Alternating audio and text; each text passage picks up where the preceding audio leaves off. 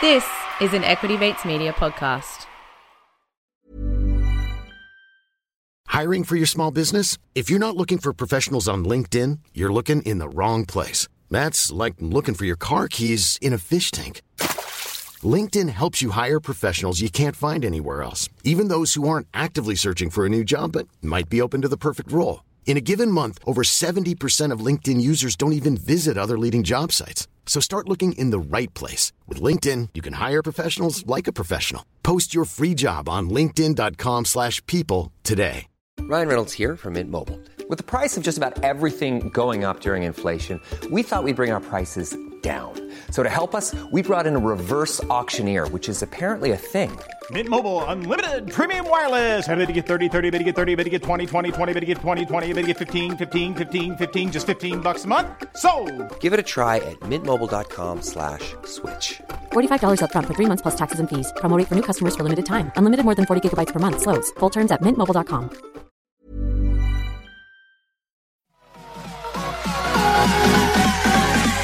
Equity Mates. I will say this about investing. Everything you do learn is cumulative. What I learned at 20 is useful.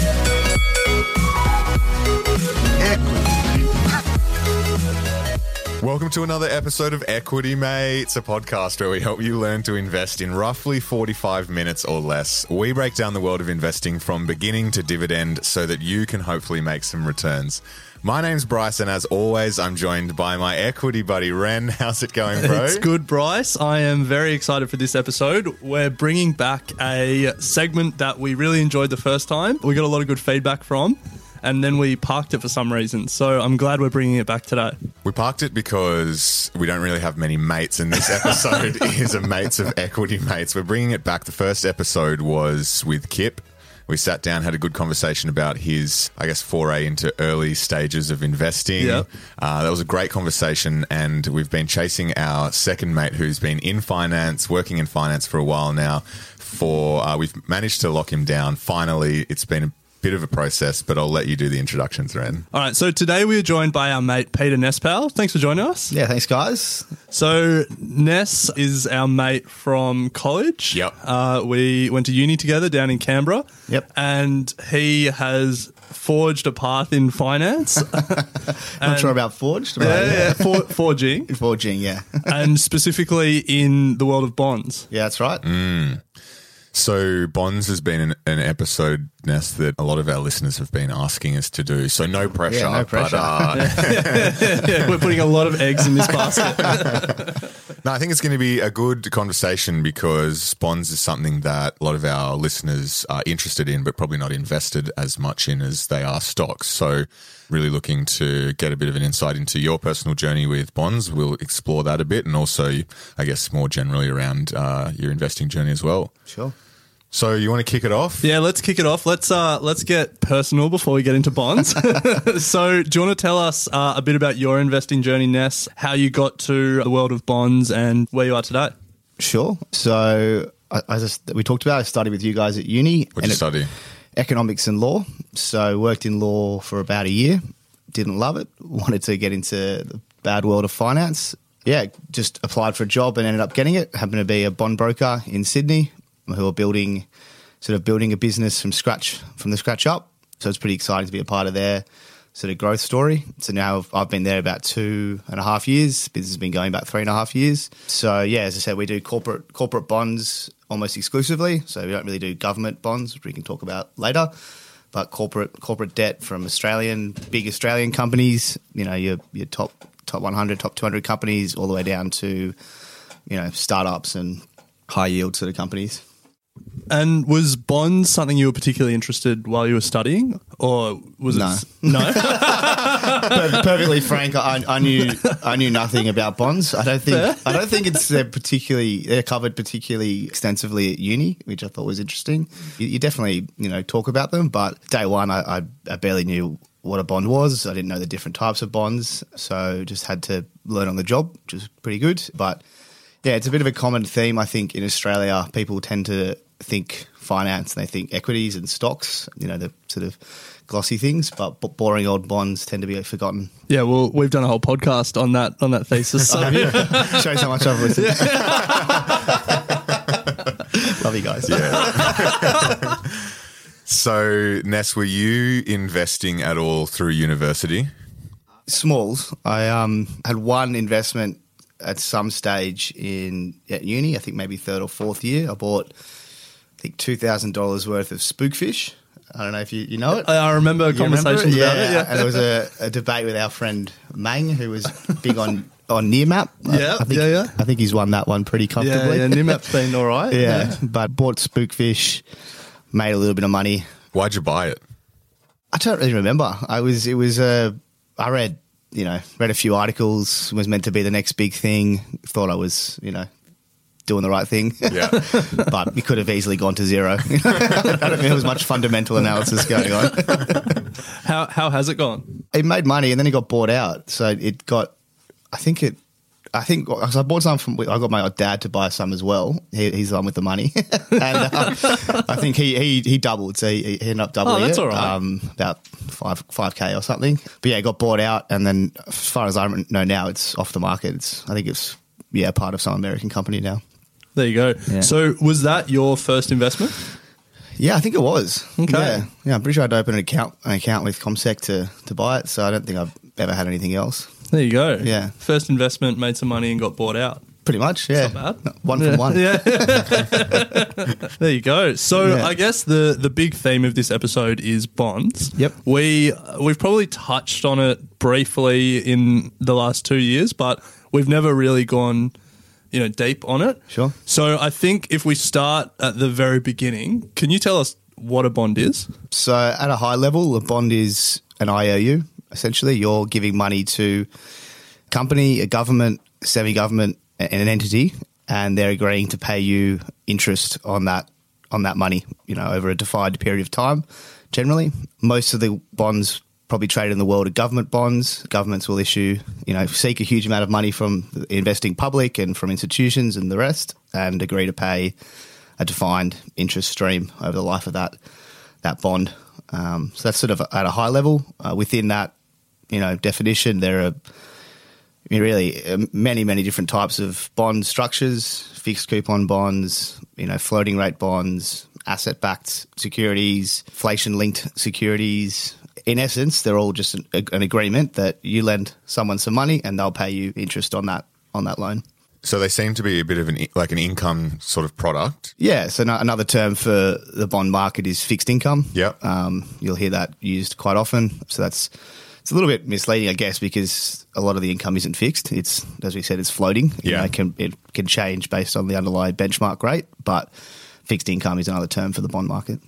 And so investors go into it with the assumption that they will be paid back their capital as well as interest payments over a particular period of time. That's correct. Is it guaranteed that that's always the case? Nothing's guaranteed in life. Yes. But I like to think, and people in the market like to think, that bonds are much safer than other types of investments. So the only reason you won't get your money back at the end is if that government or entity defaults. And they'll default if they have no money, if they become insolvent, or if they're forced to by banks or people higher up the capital structure than where you might be. So yeah, it's not guaranteed. The intent is definitely to repay you the money at the end, and there's lots of consequences if they don't, but it does happen for sure. So we touched on the different types of bonds there, and I think we'll get into that. But if we start comparing them to investments that people are more familiar with, which is equities, what are some of the key similarities and key differences for investors when you look at bonds compared to equities? Probably start with the differences before we get into the similarities maybe. But, when you buy a stock or a share in a company, you're part owner of that company, you're entitled to the upside and the growth of it, but you're not guaranteed. There's no obligation on that company to give you the dividend that you might be expecting. It can be cut, it can be just not distributed at all. They can't do that with with bonds in general, unless, of course, they're in default. They will pay you your defined income stream. If you buy a 5% bond, you'll get 5% annually for the life of that bond, unless they go into default. So it's good for people who are getting on in life. I think in Australia, with an aging population, it's very good for retirees because it's a defined income stream. They know exactly what they're going to get. Unless circumstances dictate that they won't get it, they'll definitely get their their defined coupon amount. And our difference is, as we've discussed, when you buy a stock, you're part owner. When you buy a bond, you're a creditor. So you're not actually defined as a shareholder or a part owner.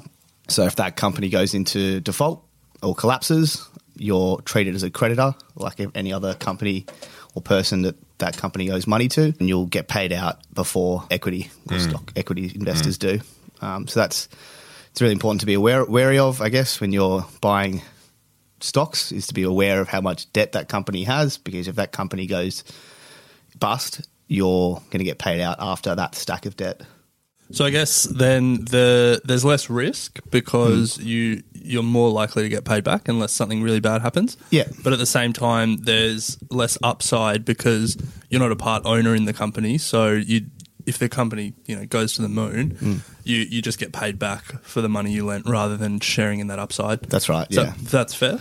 Yeah, that's right. We can talk about it later, but bonds do appreciate. They get traded on the secondary market, so you can still make some capital growth on that security, but if the company goes skyrocketing, the bond might make a couple of % capital growth. It won't make nearly as what equity will make. So, Ness, we have an official policy here at Equity Mates that we are jargon-free. We hate jargon. Okay, So I like it. What I want to do is break down 3 terminologies you just used, Sure. and how they all relate to each other, being coupon, fixed and floating. Sure. So how do they all work and what do they mean? So coupon is a term, just pretty unique to the fixed income space. It is another word for interest. That's all it means. If you hear the word coupon, it just means whatever the interest payment is. It comes from the old days where railroads and governments would issue a bond, and it would literally be a certificate with a whole bunch of pieces to tear off.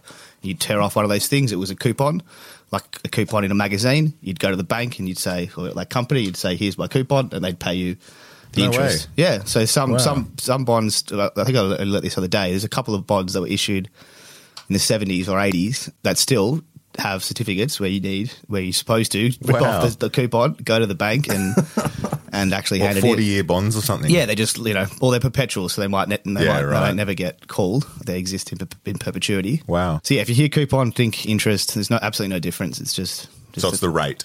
It's the rate. It's the rate of return. It's the interest. Yeah, if it's a 5% coupon, it's a 5% interest rate on that loan. And you asked about fixed and floating. Yeah. So that's probably the 2 biggest types of bonds that are out there. Fixed simply means that the rate of return, the coupon, the interest, will be fixed. So it's the same amount.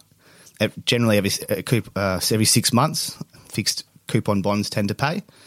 So every 6 months, you'll get the same coupon for the life of that bond. Yeah. Floating rate is based off an underlying benchmark rate. So in Australia, for the most part, bonds are priced off the BBSW or the 90-day BBSW. 3 month. And that what is that? It's the rate at which the banks lend to each other. Right. So it's the 90-day. I'm not actually sure why, but that's the sort of 3 month benchmark. So it's different to the official cash rate. It is, yeah. Yeah, so there's the cash rate, then there's the BBSW, which is the rate that the banks lend to each other. It gets quoted and published by the ASX now. It used to be, I think, AFMA, but now it's the ASX. You go into the ASX, you type in BBSW, it'll give you the breakdown of the 1 month, the 2 month, the 3 month, I think the yearly, et cetera, et cetera. But the important one to remember is the 90-day BBSW. And that is, so a bond might be issued at BBSW plus 2%, let's say. So that BBSW will change every so often, daily generally, and the coupon will be whatever that rate was on the date of the reset plus 2%. So if the reset's tomorrow and the BBSW is 1%, you'll be 1% plus 2%, it'll be 3%. What's more popular? Fixed or floating? It's a good question. I think probably floating. I think it's more from an issuer's perspective. I think they like to have floating. It's a bit easier for them to, I guess, take advantage of movements in rates and things, and they can hedge. And if they issue a fixed rate bond and rates go off a cliff in 3 months' time, that's obviously pretty bad for them. So they prefer to have a fixed margin over the BBSW. Yeah, right. So we're getting a lot of information on bonds, and I guess one of the key things to understand is who the issuers are. Yep. So governments obviously issue a lot of bonds, and then you talked about corporate bonds as well. Yeah. What are some of the, maybe if you just break down those two, and then are there any other key issuers that people should know about? Yeah, so it's really broad. Governments are probably, as I said, probably the biggest issuers. The Australian government will issue a lot of debt itself, and each state, they're called semi-government. So each state, New South Wales, Queensland. How come they only get semi? I don't know. It's a good question. They're real governments. They're real governments. Yeah, they can do some things. Not really sure why, but Okay. that's the term. So governments, semi-governments, corporates, big corporates. In Australia, your Telstras, your Qantas, obviously your big four banks do a lot of issuing. A lot of their debt financing is through the bond market, all the way down to mid-range sort of companies that are pretty solid, but they still need money and they'll go to the debt markets, and then all the way again down to your Afterpays, your up-and-coming sort of companies. Afterpay did a bond raise a couple of years ago, and I think their coupon or interest rate was 7.5% on the debt that they issued, or maybe 7.25, 7.5. And all companies across the spectrum, across the industries, mining, tech, healthcare, insurance, banks. What's a bigger market, the share market or the bond market globally? Definitely the bond market. I don't know the exact numbers in hand, but the bond market's quite a bit bigger. I think we prepared for this. Hold on. I think global bond market is over 100 trillion, and then equity markets is 64 trillion. Does that sound right? There you go. Yeah, probably. High. The equities. Yeah. I thought the gap was a bit bigger. Yeah, I thought the bond market was like 3 times the size. Yeah, okay. I could be wrong on that, but either way, bond market. Yeah, the bond market's definitely bigger. When we go to bed every night, there are billions and billions of dollars being issued in the US, in Europe. Companies, I wake up and go to work, and it might be Coke, or it might be some big companies done another $3 billion in debt raising over in the States, and it's an insane amount of money that's getting raised every day. Wow. Who raises more, governments or companies? It has to be governments. Yeah? Yeah. I mean, they do it so regularly and in such big volumes. Yeah. So, Ness, making money from bonds is a bit confusing sometimes, especially to our listeners, and how the pricing works. There's a relationship with interest rates, and it's probably not as easy to figure out compared to the pricing of a stock. Mm-hmm. So are you able to break it down between the actual price of the bond versus the yield that you receive from the bond? So you'll hear the term, or the phrase, an inverse relationship between interest rates and price with bonds. Generally, that applies to fixed income or fixed rate bonds. The idea there is if a company issues at 5%, a bond at 5%, and that, the market has deemed 5% to be a fair interest rate for that credit risk of that company, if at the prevailing sort of interest rates, if those interest rates go up, suddenly that 5% doesn't really seem quite as good a return for that bond, for that credit risk for that company. So the price will go down, so that on the secondary market, if you were to buy that bond, the yield has gone up. So I know it's a bit jargony, but the idea is if it's 5% at 100, so these bonds generally get issued at a par is 100, okay. So $100 per bond. Is that always the case? No, it's not always the case. It's quite common. The Citibank bond that we trade a bit that trades in $25. Okay. I don't know why. That's just the par value. But if it's issued at 100, the 5% coupon, interest rates go up. The only way for that margin over interest rates for that credit risk for that company to sort of stay the same is for the price of the bond to go down in order for the investing public to still get that same return over what's called the risk-free rate, or the prevailing interest rates. So does that mean then if I have bought the bonds, say a 5-year bond, and I've bought $5,000 worth at par, and then the interest rates go up, the value of my bond goes down, when it comes to the bond maturing in 5 years' time, do I actually get back less capital? No. So that's something to it's a good question, and something that I think is unique about bonds in a way is that as long as you're prepared to sit on the bond, sit on the holding to maturity, providing the company stays solvent, you'll always get your principal back. So that bond can go down to 50, can go down to 70. It doesn't matter. If you're willing to sit on it until maturity, and providing they have the funds at maturity to pay it back, you'll get your principal back. So it's really only relevant in the secondary market if you're a new investor and you want to buy that bond. If interest rates go up and it's a fixed rate bond, you'll be able to buy it more cheaply. So on that, if a bond did go down to 50, but you were going to get 100 back at the end, why aren't people jumping on them to just hold it until maturity? It's a good question, but if you see a bond go down to 70 cents in the dollar or 50 cents in the dollar, generally where there's smoke, there's fire. You've got to look and think, is this company going to survive? Obviously, there might be a news story out, or they might have issued some annual results that show that they're struggling.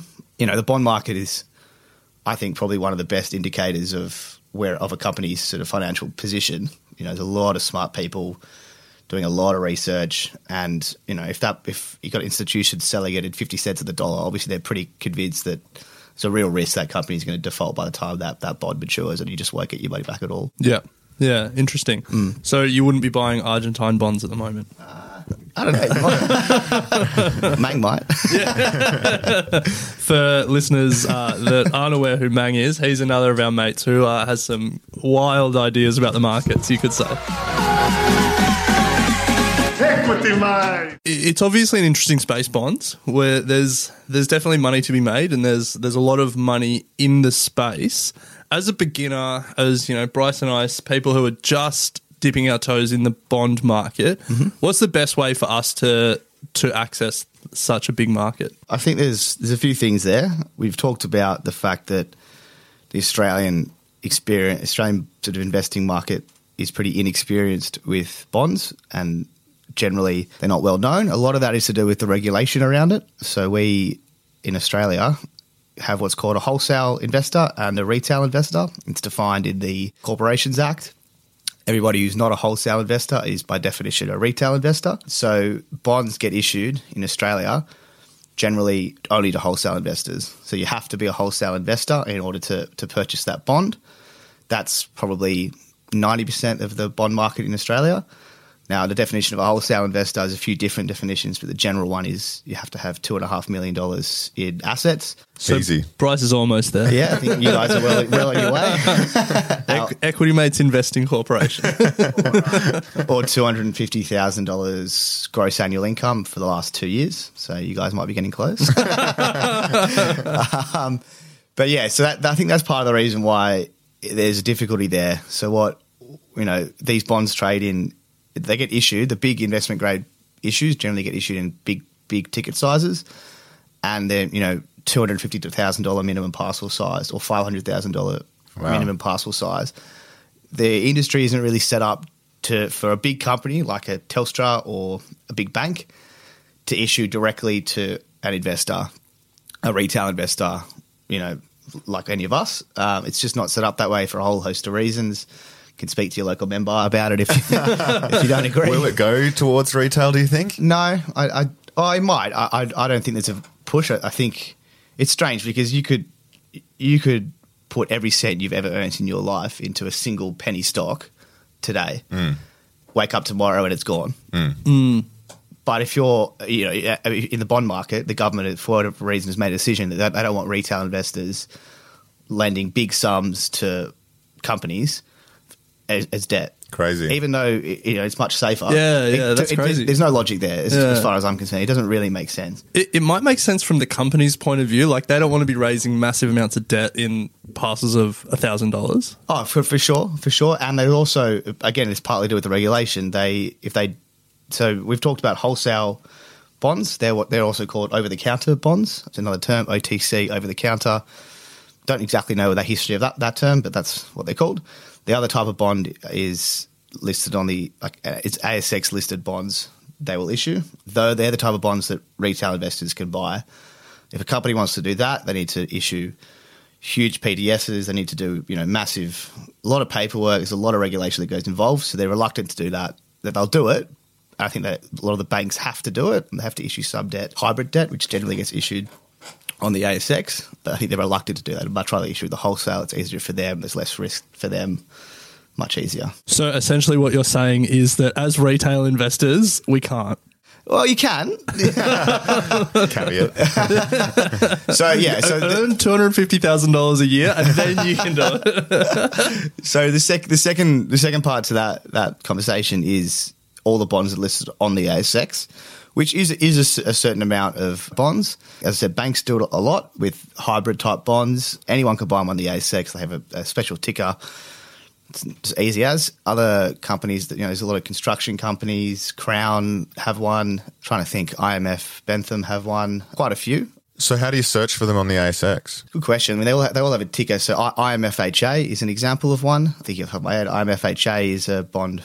IMF Bentham. So that's the ticker? That's the ticker. Just search it. It'll come up. It'll tell you the price. It's, it might be $101. I'm not sure exactly. And you just buy it through your broker? Correct. Yeah. Yeah. So Macquarie have a bunch out. They've Macquarie. got like MGCQ. Yeah, they're Macquarie like have a few. Yeah. As I said, all the major banks. There's BenPG, Bendigo's one. So let's take a step back here though. So we've used the term hybrids. Maybe let's just define that term. Sure. So what's the difference between a bond and a hybrid? It's contentious a little bit. Oh, here we go. Into the meat of the discussion. Let's get some controversy going. I remember going to this conference, one of the guys at my firm, and he gave this big sort of presentation.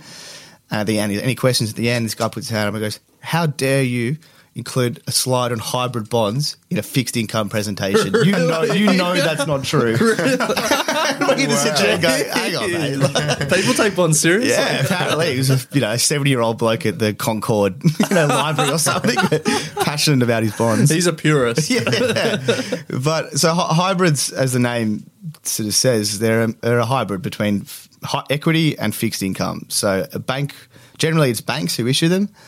They are bond-like in the sense that they have a defined income stream. It'll either be fixed or floating, but there'll be a defined income stream. There'll be a coupon. You sit above equity in the capital structure, which we can talk about after, but you sit above equity, so you get paid out. If the company goes bust, you get paid out before equity does. But the reason they're equity-like, and it is technical, but it's to do with the regulation, APRA regulation, and other bank governing organisations around the world. They have regulations where banks have to issue a certain amount of hybrid debt that can be written off in the event of insolvency, or if their capital ratios, which is another technical term, but it's a term to do with how much capital adequacy they have, how much money they have in reserve. If those levels fall below a certain ratio, then hybrid debt can be treated, it gets converted into equity, it can be written off like equity, pretty much in the same position as equity. So that's why they're equity-like. But they're debt-like in the sense that they give you a defined income stream as well. So let's say in the normal course of business, before things go wrong at a bank, it is debt. Yeah, correct. So you're not an owner of the company, correct, and it'll be bond-like in the sense that if nothing goes wrong, at the end of the day, they'll give you your money back. Yeah, they'll pay back the debt, and in the intervening time, they'll pay you every 6 months or whatever it is. Yeah, that's right. But then if stuff does go wrong, then it's not like debt in the fact that you're less likely to get you will be less likely to get paid back, and they may convert you to an ownership stake in the company rather than a bond. Rather than pay you back, they'll convert you to equity. But obviously, at that point, it won't be worth much. Yeah, that equity is going to be almost nothing. Yeah. Okay. Yeah, I mean, some people could make the argument that hybrids, you're not really getting the worst of both worlds in a way. You're not getting a particularly high interest rate, but you're also in a precarious position if that company goes south. But again, funnily enough, with the regulations, they have to be the ones that retail investors can buy most easily. So you can't get 90% of the market that is secured, but you get the 10%, which is the worst of both worlds. Yeah. Okay. That might be a good point to talk about, I guess, capital structure. I don't know, do you want to talk about that? Yeah, mate, go for it. Well, I mean, when companies issue, it's more so companies, it's not really governments. When companies issue debt, that bond will be given a position in the capital structure. So it'll be generally capital structure is senior secured, senior unsecured, subordinated, hybrids, and then equity. Kind of, you can break it down even further, but they're the sort of bigger categories. So when the bond gets issued, it's going to be somewhere in that capital structure, and that capital structure is sort of the order at which creditors get paid back if that company Goes bust. So if you're a senior secured creditor, generally they're the banks. So when a big company or a small company wants to issue have a debt issuing program, they'll secure X amount from the banks to start off with. They have a revolving debt facility with the banks that they can tap whenever they want. Then if that company goes bust, they get paid back first. Then any junior debt that they issued gets paid back next. Then hybrids, and by the time you get down to hybrids and equity, if that company's gone bust, you're pretty unlikely to. Yeah. They're running out of money. Yeah, pretty much. So bonds can be traded on the ASX just like a stock, right? Mm-hmm. And the whole idea of investing in companies and buying on the ASX is to find stocks that you think are going to outperform or are undervalued or whatever it may be. What are some of the key things that you're looking for to differentiate one bond from the other? Is it purely just, I want a bond that's paying more interest than the other? Or is there, what are some of the differences as an investor to say Macquarie is better than the Westpac one? Or is that even not a thing? No, it's definitely a thing. I think there's, like with equity investing, there's relative value analysis that gets done. So it can happen both in the primary market and in the secondary market, relative value analysis. So if a company is issuing a new bond, let's just say it's a 4% bond, it's ANZ, they're issuing a 4% tier 1 bond. You could go and look at all the other tier 1 bonds for the major banks, and they're all trading at 3.8% in the secondary market. You look at that new issue and you go, ANZ's almost like for like with NABs, with CBAs. All the majors are pretty much the same. Yep. You've got a 20 basis point, new issue premium there if it's a 4% and the rest of the market's at 3.8. Great. I'm going to buy that. That's probably going to appreciate in the first month of trading to 101 to be the same, to get down to where the rest of the market is at. So you kind of look at, it's kind of the reverse in the sense that, you look in stocks, you're looking when prices are low. You look, that's good relative value. But with fixed income, you're looking at where the interest rate's higher than the rest of the market. Just the numbers are intuitively the other way around. So the market prices the par value of the bond to sort of reflect the, I guess, interest rate of other bonds in its tier level, if that makes sense. Sorry, say it again? So you're saying that the market will then... it will appreciate to 101 to bring that 4% down to relative other bonds. Absolutely. It's a dynamic thing, the fixed income market. It's always changing, obviously, and prices are always changing. You're not going to see that much arbitrage going forward. If a Apple and an Apple bond, they're very much the same type of bond. If one's trading at a premium to the other, it's organic. Yeah. It'll price will go up. Yeah. Yield will go down. It's probably worth clarifying at this point. A lot of the bond market, they're not the price isn't quoted in terms of the dollar that you pay for it. The price is quoted in the yield or the coupon rate. That's right. Yeah, it's often even broken down further in just a pure margin over the BBSW. So they'll try to keep it as simple as possible, which is a bit counterintuitive. But if you think about the risk-free rate, to say the BBSW 90-day BBSW. Whatever the margin is over that. So if BBSW is 1%, the coupon is paying 3%, you got a 200 basis points or 2% margin over that. So like you will in our dealing room, you go, oh, that's 200 over, or that's 250 over. Right. Does that make sense? Yeah. So it's trying to keep a baseline so that if bond A is the same as bond B, and bond A is trading at 250 over, and bond B is trading at 230 over. Suddenly bond A looks better than bond B. Yeah. There's 20 basis points better. Yeah.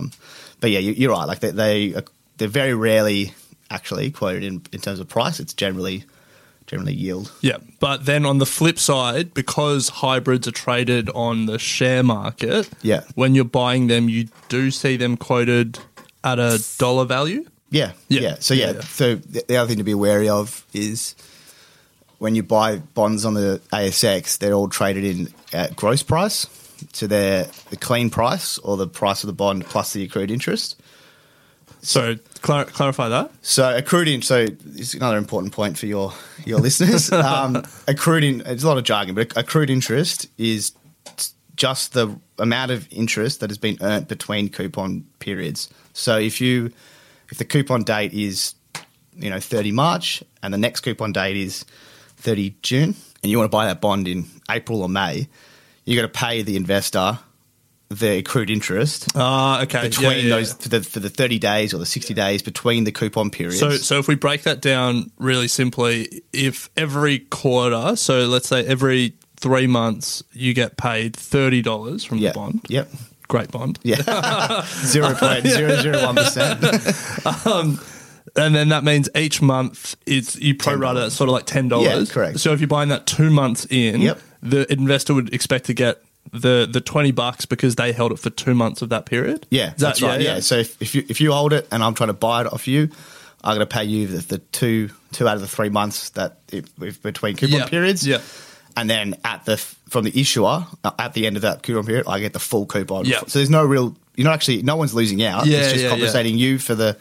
So that's why in the over the counter market, the bonds are generally quoted in clean price because it doesn't matter. Like the accrued interest doesn't really matter. No one's losing out there. It is making it more expensive, but you're getting it back at the end of the coupon period. Yeah. Anyway. Okay. So it's just like people in that over the counter market, just everyone sort of understands that that's the way it works. Correct. And so you buy a bond for $50,000. You buy $50,000 worth of bonds. You understand that there might be something on top of that depending on when the payments happen. Yeah, that's right. Yeah, okay, that's right. cool. Whatever the settlement date is, it'll be between the coupon periods, so you're going to be expected to pay. But for whatever reason, again, on the ASX, it's quoted as gross. So when you look at the Macquarie hybrid we've talked about, it's going to be 101.50, say. Yeah. But of that 101.50, a certain amount of it is going to be the accrued interest. Yeah.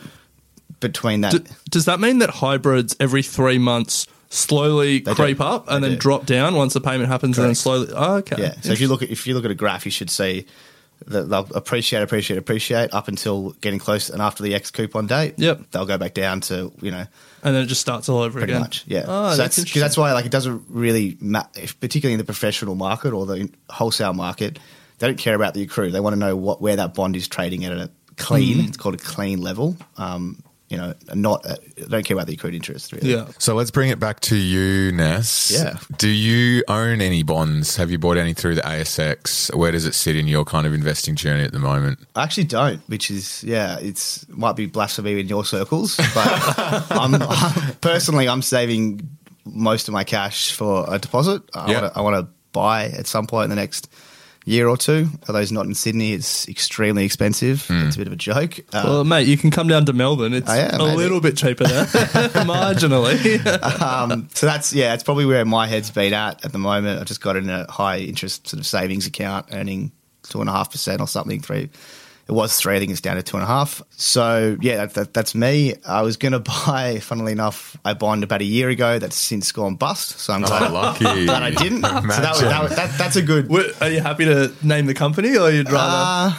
Don't have to. I probably won't name it, but I mean, anyone who's aware of the market in Australia would know it. But it was just a high yielding kind of unrated company and bond. It went bust and the banks got paid out. This is why it's good to be aware of where you are in the capital structure. The banks got paid out. The secured creditors. So there was 2 bonds or 3 bonds. 2 of them were secured, so they were higher up the capital structure. The unsecured got 35 cents back in the dollar, and the 2 secured bonds got 100, and the banks got paid out in full. So if your equity got completely wiped out, so if they were listed, and so if you were owning the equity, you got 0. But it's just a good example of, I guess, if you want to take the risk of being lower in the capital structure, you want to be compensated by getting quite a decent, better return, something that makes up for that lower position. Yeah, yeah. And if people are interested in knowing where these bonds fit in the capital structure, is that something that's publicly available? That's a good question. I don't know of a single place that aggregates them or anything, but anytime these bonds if they're issued on the ASX particularly, they're going to have a full PDS, product disclosure statement. It's be like 100 pages. Just go onto the ASX, search for. You might have to search for the issuer rather than the actual issue. So rather than Ben PG, you just search for Bendigo, and you be able to go find that the information memorandum, IM, or the PDS. and it'll tell you everything about that bond. Okay. They have what's called term sheets that say it sits here. This is the law that's governing it, New South Wales law or Victorian law, maturity date, issue date, everything else. So, Ness, a lot of people over the last few years have been making a lot of money in bonds overseas, particularly. There's been some really... Have they? Some big dog investors. Do you have any investors that our listeners could sort of follow? We know the Buffetts of the investing world for stocks, but... there's some people out there who've made a lot of money on bonds and some people who just solely focus on bonds. Are there any that you could sort of recommend that come to mind? Aside from yourself. Look, I don't know. I think the guy, the PIMCO guys, Bill Gross? No. I don't know. Yeah, look, to be honest, it's not something that I don't tend to, read probably as much as I should, maybe widely on some of these big names. You can go into the AFR. There's always pretty technical things in the AFR that are being written about, the bond market in Australia in particular. Bloomberg's always a good source. You can go Bloomberg fixed income page, and then there was always articles and things by them. That's probably my homework, and next step in my career is to take the initiative to go and read, some of these guys who made a heap of money out of it. Because is bonds something you reckon you'll stay in? I'd like to, yeah. I think it's a bit of often a lead indicator as well for the wider economy. Again, because creditors tend to, I don't know, I'm not going to say they're smarter, but it's a lot of times it's the banks who, the smartest people in the markets, these people at the banks and investment banks, they're lending money. They don't lend money to companies they don't know information on. So when those markets, when those bonds trade down, there's generally something there. I think that's a lead indicator for the equity market. Sometimes the equity market can react to that. A lot of our equity markets is based off, the US treasuries and government sort of bonds. So I think there's a lot of interesting stuff there. It's a bigger market, a lot of opportunities. So we're creeping towards a question there that a lot of listeners are asking us and has obviously been very topical at the moment. So talking about bonds being lead indicators, and especially US bonds being lead indicators, yield curve inversion has happened, and I guess a lot of people who aren't familiar with the bond market probably don't understand what that means just technically in terms of what the yield curve is and what it inverting actually means, and then what it means for the broader market. So do you want to help us understand what the hell's going on? I can try. Might need to help me understand what's going on. So yield curve is just a term to describe the return on a particular entity's debt across time. So to break that down further, US government will issue debt with varying maturities, two-year maturities, 1 year maturities, 3 year maturities, 10-year maturities. Company will issue debt with 2 year maturities, 5 year maturities. They'll build a curve out with where that debt is maturing across, 10 years or 20 years or 30 years. Typically on the basis of time value of money and just the idea that if you give someone money for a longer period of time, there's more risk that you won't get it back. Generally, it should be an upward sloping yield curve when you build it out. So the company's debt or government's debt at 2 years will be paying less interest than at 5 years, than at 10 years, than at 20 years. So if someone wants to sit down with a bit of pen and paper, they can actually draw a curve, yield and time on the X and Y axes. What's happened recently is that's inverted. So the yield on the US, 10-year debt is lower than the yield on their shorter term debt. So that generally means that if you want to invest in a US Treasury at 2 years, you're going to get a better return than if you want to invest at 10 years. And that is typically an indicator that we're in a bit of trouble, because if you think about it, that's the market setting a signal that they think that the US economy is going to be in a worse sort of state with lower inflation and, just less growth in 10 years or 8 years than it did 2 or 3 years. Yeah. Does that sort of make sense? Yeah, I think it makes sense. Makes sense, yeah. Yeah, and this has been an indicator that, since the mid-1900s has reliably predicted trouble in the equity markets. Yeah. So, and if you, we've talked about before that things get priced off the 10-year. A lot of the time, the US Treasuries. So if you look at bonds that are... Hey, I'm Ryan Reynolds. Recently, I asked Mint Mobile's legal team if big wireless companies are allowed to raise prices due to inflation. They said yes. And then when I asked if raising prices technically violates those onerous 2-year contracts, they said, "What the f*** are you talking about, you insane Hollywood ass?" So to recap, we're cutting the price of Mint Unlimited from $30 a month to just $15 a month. Give it a try at mintmobile.com/switch. $45 up front for 3 months plus taxes and fees. Promo rate for new customers for limited time. Unlimited more than 40 gigabytes per month. Slows full terms at mintmobile.com. Hiring for your small business? If you're not looking for professionals on LinkedIn, you're looking in the wrong place. That's like looking for your car keys in a fish tank. LinkedIn helps you hire professionals you can't find anywhere else, even those who aren't actively searching for a new job but might be open to the perfect role. In a given month, over 70% of LinkedIn users don't even visit other leading job sites. So start looking in the right place. With LinkedIn, you can hire professionals like a professional. Post your free job on linkedin.com/people today. Got a 10-year maturity in Australia, they'll have come down in yield compared to the US, just off the basis of the US 10-year coming down so much. Yeah. So it sort of flows on to the rest of the world. So in a similar way that the Australian equity, like the Australian share market is very reactive to what happens in the US share market, you're saying the Australian bond market similarly follows the US bond market?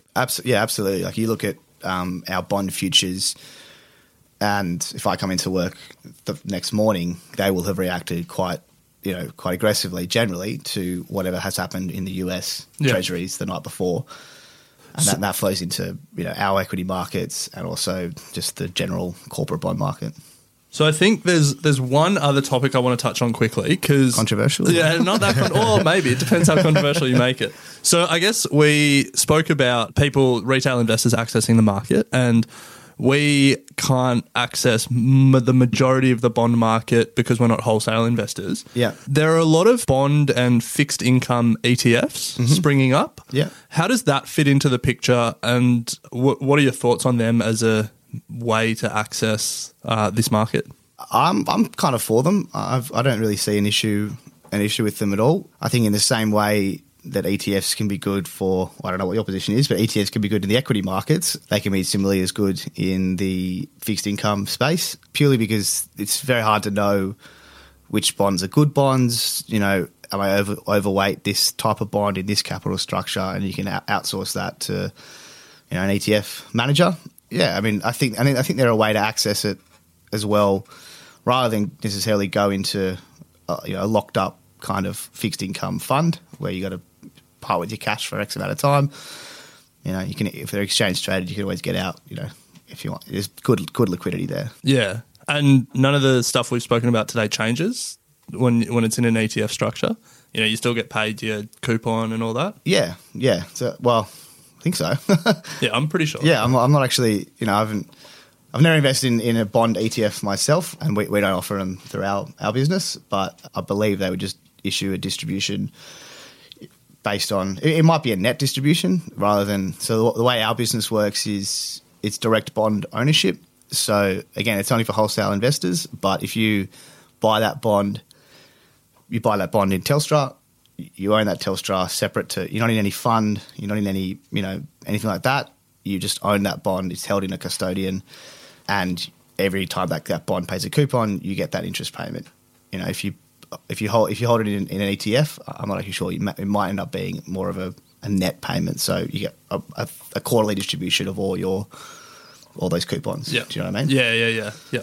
Nice. Well, I think it's been a good exploration of bonds in layman's terms. I think I've certainly learnt way more than I knew about bonds before we started. So thanks, Nespal. We're not going to reveal who you work for. But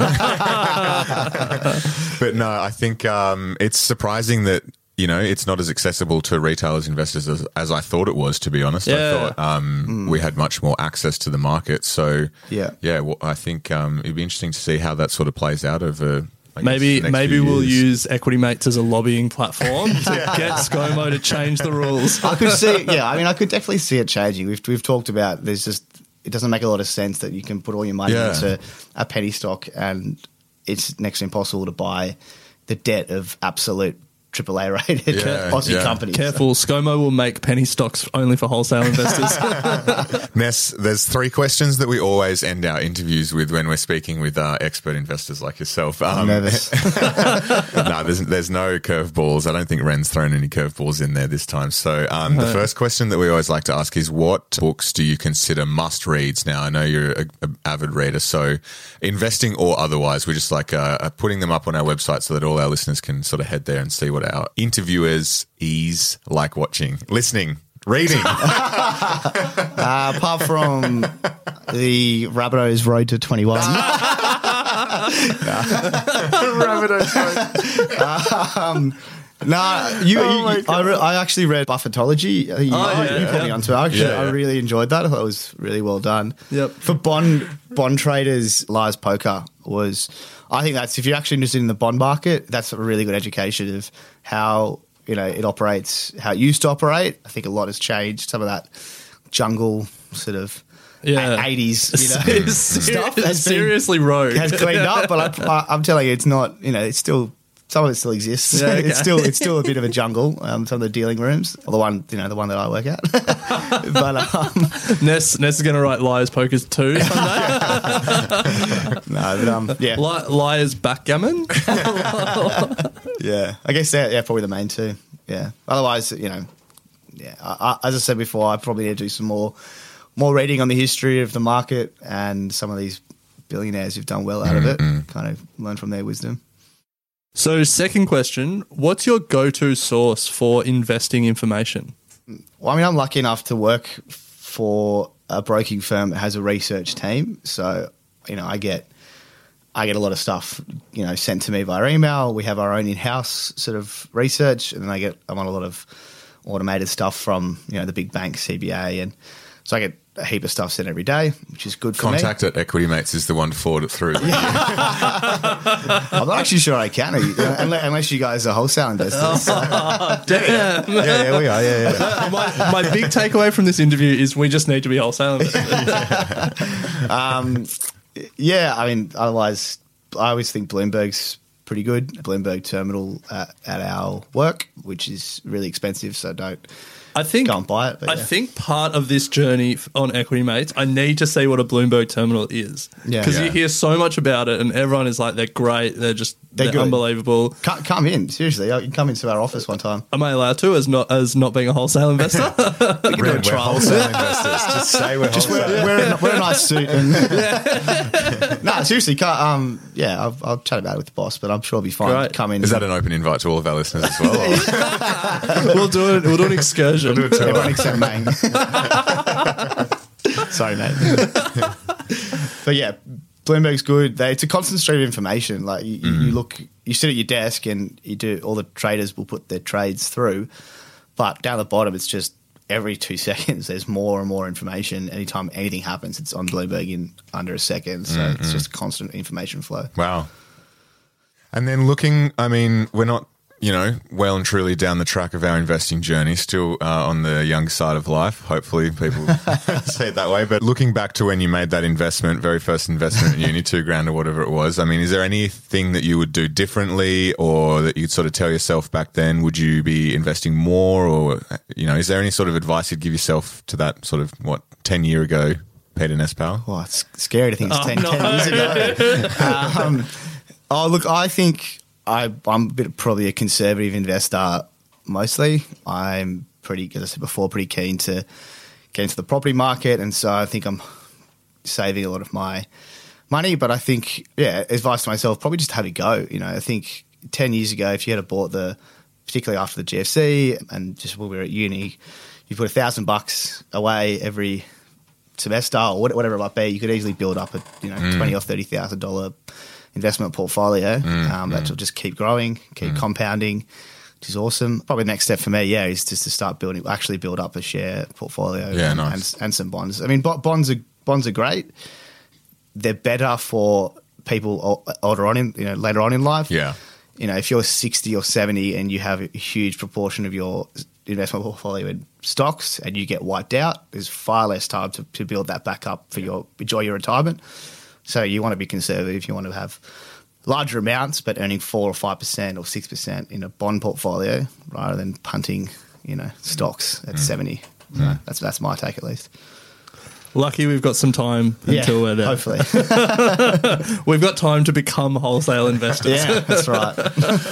Well, Ness, thanks for joining us on our second episode of Mates of Equity Mates. As we said, long time coming, but I think it's been an awesome conversation. Great insight into all things bonds. It's been something that our listeners have really wanted to get more of an understanding about, and you've certainly pulled back the curtains on a lot of the questions that they've wanted to know. And particularly, I think Ren and I have been able to get a lot out of your knowledge. So for someone who knew nothing about bonds 2.5 years ago, you're doing pretty well. Thanks, mate. Happy to come back and get more technical another time.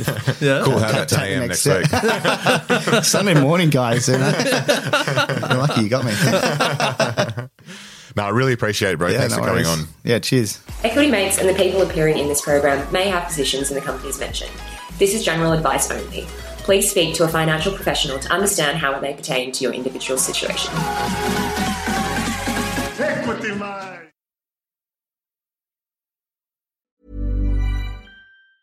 Hi, I'm Daniel, founder of Pretty Litter. Did you know cats tend to hide symptoms of sickness and pain? I learned this the hard way after losing my cat, Gingy. So I created Pretty Litter, a health monitoring litter that helps detect early signs of illness by changing colors, saving you money and potentially your cat's life. Pretty Litter is veterinarian developed, and it's the easiest way to keep tabs on your fur baby's health right at home. Go to prettylitter.com and use code ACAST for 20% off your first order and a free cat toy. Terms and conditions apply. See site for details. When you make decisions for your company, you look for the no-brainers. And if you have a lot of mailing to do, Stamps.com is the ultimate no-brainer. It streamlines your processes to make your business more efficient, which makes you less busy. Mail checks, invoices, legal documents, and everything you need to keep your business running with Stamps.com. Seamlessly connect with every major marketplace and shopping cart. Schedule package pickups and see your cheapest and fastest shipping options from different carriers. With rates up to 89% off USPS and UPS rates. And with the Stamps.com mobile app, you can take care of mailing and shipping wherever you are. Make the same no-brainer decision as over 1 million other businesses with Stamps.com. Sign up with code PROGRAM for a 4-week trial, plus free postage and a free digital scale. No long-term commitments or contracts. That's Stamps.com. Code PROGRAM. The secret to summer-ready skin is here. Osea's #1 best-selling Undaria Algae Body Oil. Clinically proven to instantly improve skin elasticity and transform dry skin to silky, soft, and unbelievably glowing. Its signature scent of freshly squeezed grapefruit, cypress, and mango mandarin transports you to sun-kissed summer days. Get healthy, glowing skin for summer with clean, vegan skincare from Osea. Get 10% off your first order site-wide with code GLOW at OseaMalibu.com.